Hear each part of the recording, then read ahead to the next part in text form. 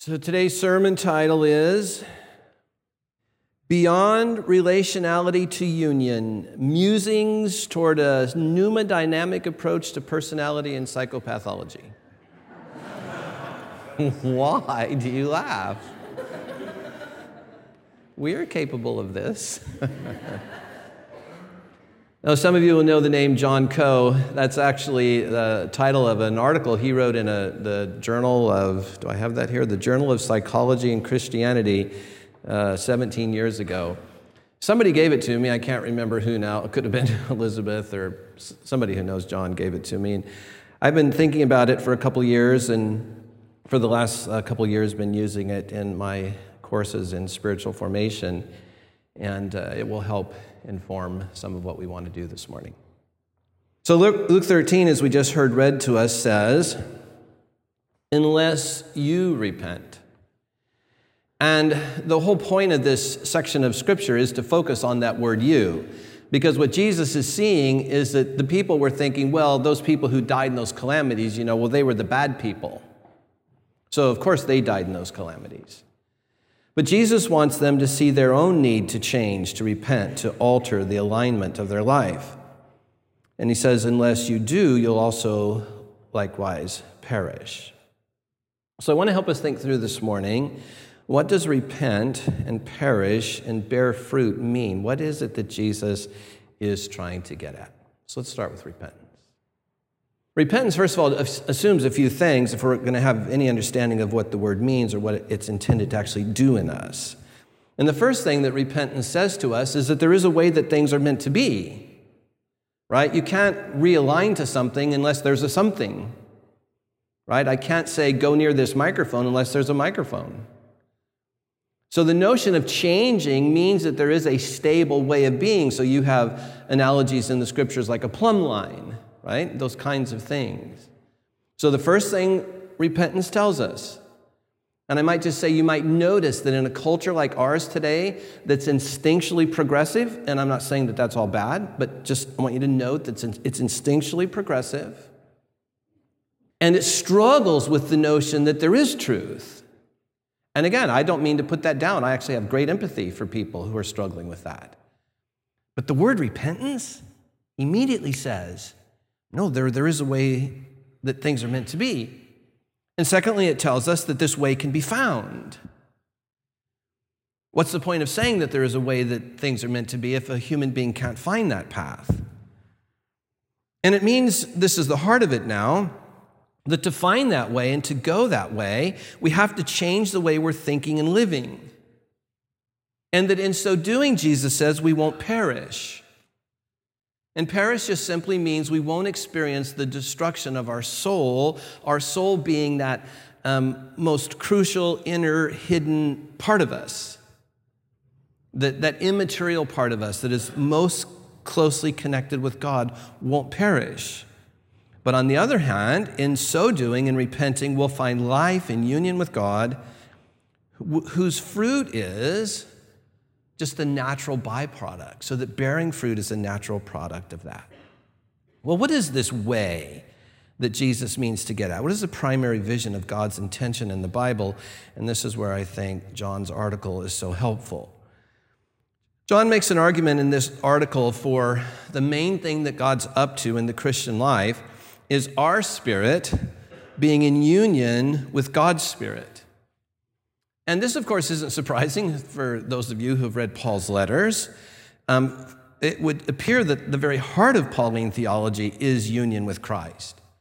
The words in Christ or Christ in me are used in Paul more than 170 times. Sometimes we think of Paul as, the guy who gave us justification by faith or whatever. But what he seemed to be obsessed about is the union of human beings with their Maker.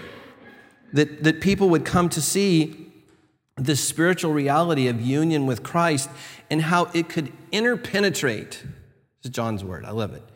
Interpenetrate. That is to say, Christ in me in Christ, and that there would be this interpenetration of the Spirit of God with my spirit, leading to a whole different kind of life.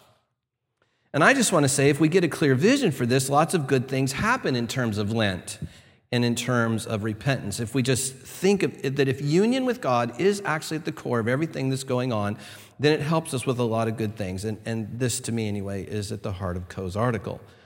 The first thing it does, if that's the case, if union is what's really going on, is it helps us answer the question of human ontology. Sorry for the big word. Ontology just means being. And so it helps us understand what is a self. And do you have to create one? Or do you have one? And what is it? What is a self? Well, union with God begins to help us answer that. It helps us understand something about human capabilities, which again, putting that in street level language is something like, what should I be doing? What am I capable of in union with God? And how might that inform what I should be doing with my life? Or, sorry for another big word, but teleology, which telos just simply means the end. What are the ends of human union with God? Why did God purpose union with humans?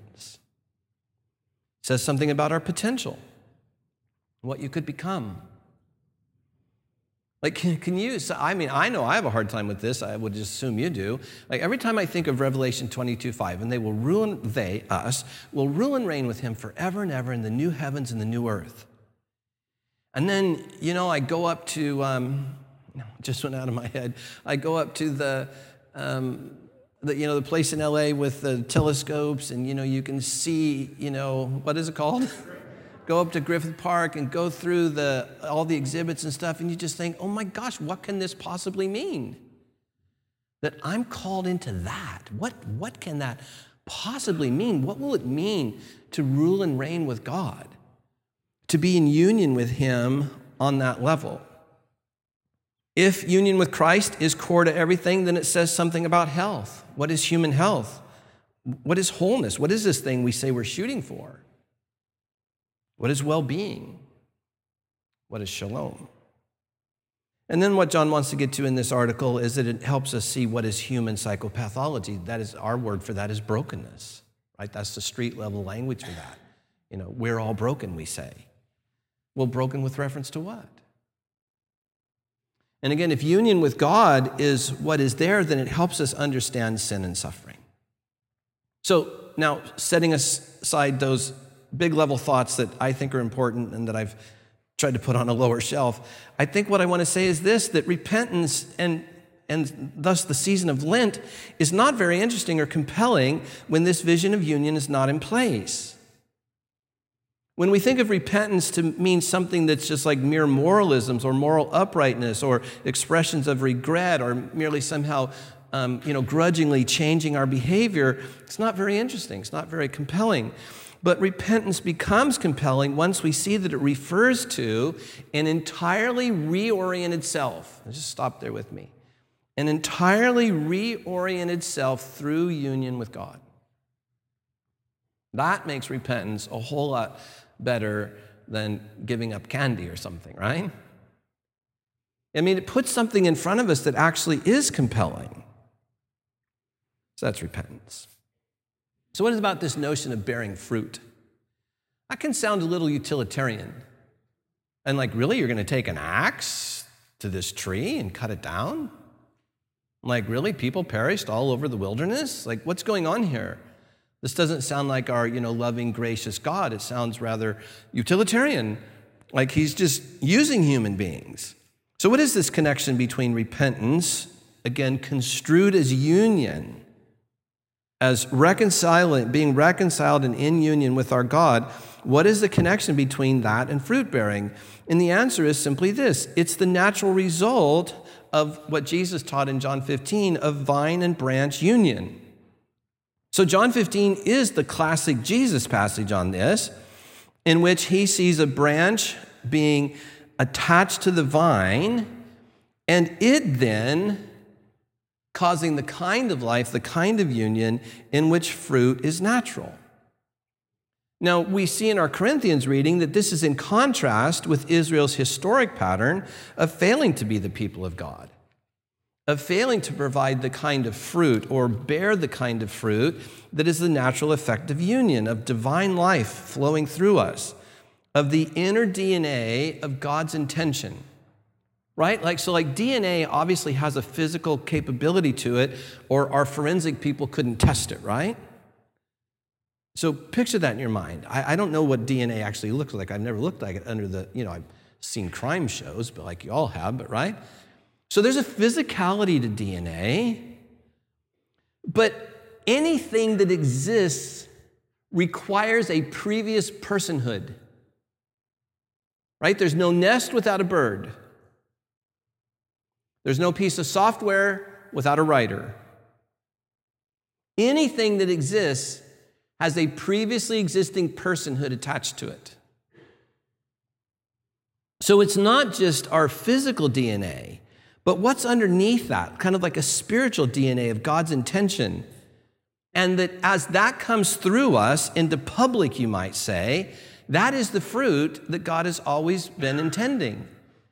So sometimes you hear that expressed in the sense of mission or social justice or ethics or love, but I don't think it can be reduced to any of those things. It's the totality of God's intention for humanity because of that vine branch union being expressed through us. And this to me is what helps us get to the deeper work of repentance.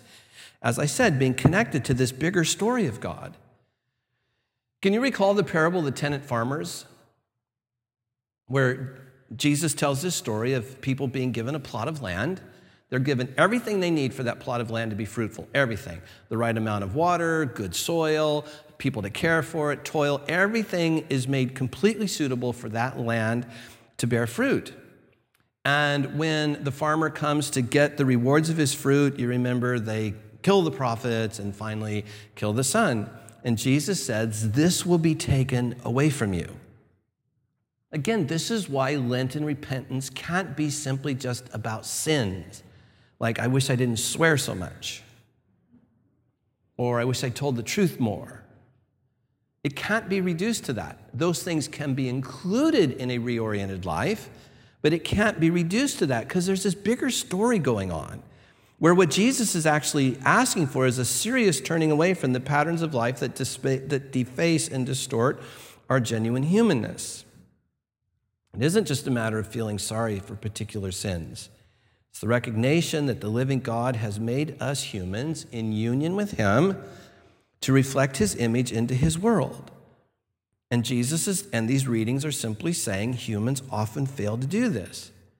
And this is what the Bible means by sin, to miss that basic mark of fruit bearing out of union with Christ. Everything else is sins, plural, that all get caught up into that bigger idea. Some of you maybe have heard the name James K.A. Smith and his books, Desiring the Kingdom, Imagining the Kingdom, and his newest book, You Are What You Love. Jamie's a philosopher from the Midwest. We had him out up in San Francisco last weekend to speak to my clergy. And in that talk, Jamie said some things that I thought were really helpful to our Lenten journey. And the one thing he said that has stuck with me is a little phrase called curate your heart. Curate a heart. I can understand what it might mean to curate a museum or to, curate an art gallery. What might it mean to curate a human heart? And if you know Jamie's writings, you know that he means to say something like to be attentive to and to be intentional about what you love. And this is what the reading in Isaiah is getting to. Why spend money on that which is not bread and your labor on that which doesn't satisfy? That is to say, recognize your thirsts and your consumptions and alter it to that which is free and real and that really satisfies. And what Jamie wants to remind us is that our choices are not primary or first in sequence. That what we love and desire is what leads to our choices. And this is the other thing he said that I'm not shortly to forget, and I give it to you in a way that I hope will be a great gift. And that's this: the Eucharist is not just food. It teaches us to hunger for a different kind of food. Now, the rest of our lives, we'll be doing this together. I just want you to think, week in, week out. This is not just food. It teaches us to hunger, to have appetites for a different kind of food, and to be nourished in a way that union is there and therefore natural fruitfulness. So what Jesus means in John 6 when he says, do not work for food that perishes, but for food that endures to eternal life. So thinking again, lastly here of our reading in Corinthians, Paul says that Israel's up and down history and their struggling with this kind of union leading to fruit bearing was recorded for us as examples, he says, to keep us, and then hear his language, from setting our hearts. And this is what Jamie's getting at. This is an example that's not merely behavioral. Why? Well, first of all, because your temptations aren't going to be anything like what their temptations were. This can't be simply behavioral. It's about helping us set our hearts on the right things. And so what I want to commend to you for the rest of Lent is this notion of discipleship as the rehabituation of our heart, of our loves and desires, so that they bring us ever closer to union, to that inner penetration of Christ's life in us and our life in Christ. I mean, we sing this all the time in that hymn, Come Thou Fount of Ever Blessing. Remember that line we sing all the time? Tune my heart. Tune my heart. So, hear that prayer, Lord, tune my heart as I seek to work on my heart in union with you. And so the vision here in these scriptures, if we wrap them all up together, is a life in union with God leading to fruit, which just simply requires us in these Lenten disciplines to just learn to pay attention, to become aware of ourselves and others and to God in the various moments of our lives. And to do, as a mentor of mine said, just the next right thing based on your current ability. And then don't keep trying to do what's right, but train yourself in these disciplines so that the you bring to your moments is a different you, based on just giving ourselves to these little disciplines with the prayer that this kind of inner penetration would come to our lives. And that this process, this natural process of a branch abiding in a vine, would be a process that leads to a new me, a new you, and to a preferable future.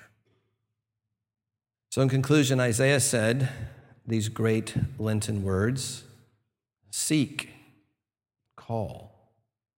Seek the Lord while he may be found. Call on him while he's near. Let the wicked abandon their way of life and the evil their way of thinking. Let them come back to God, who is merciful.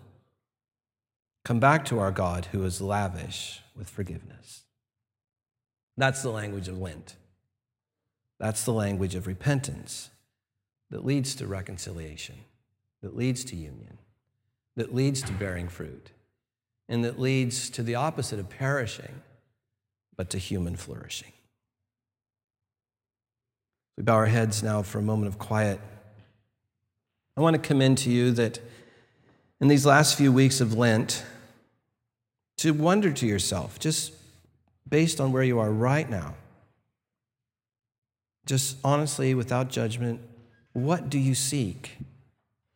What do you find yourself seeking this Lent? Or maybe you'd like to ask yourself, how would you like to call upon God? Or maybe this, what way of life or way of thinking do you sense the Spirit wants to work on with you? So pick the one that works for your heart. What do you seek? How would you like to call upon God? How do you sense the Spirit wanting to work with you?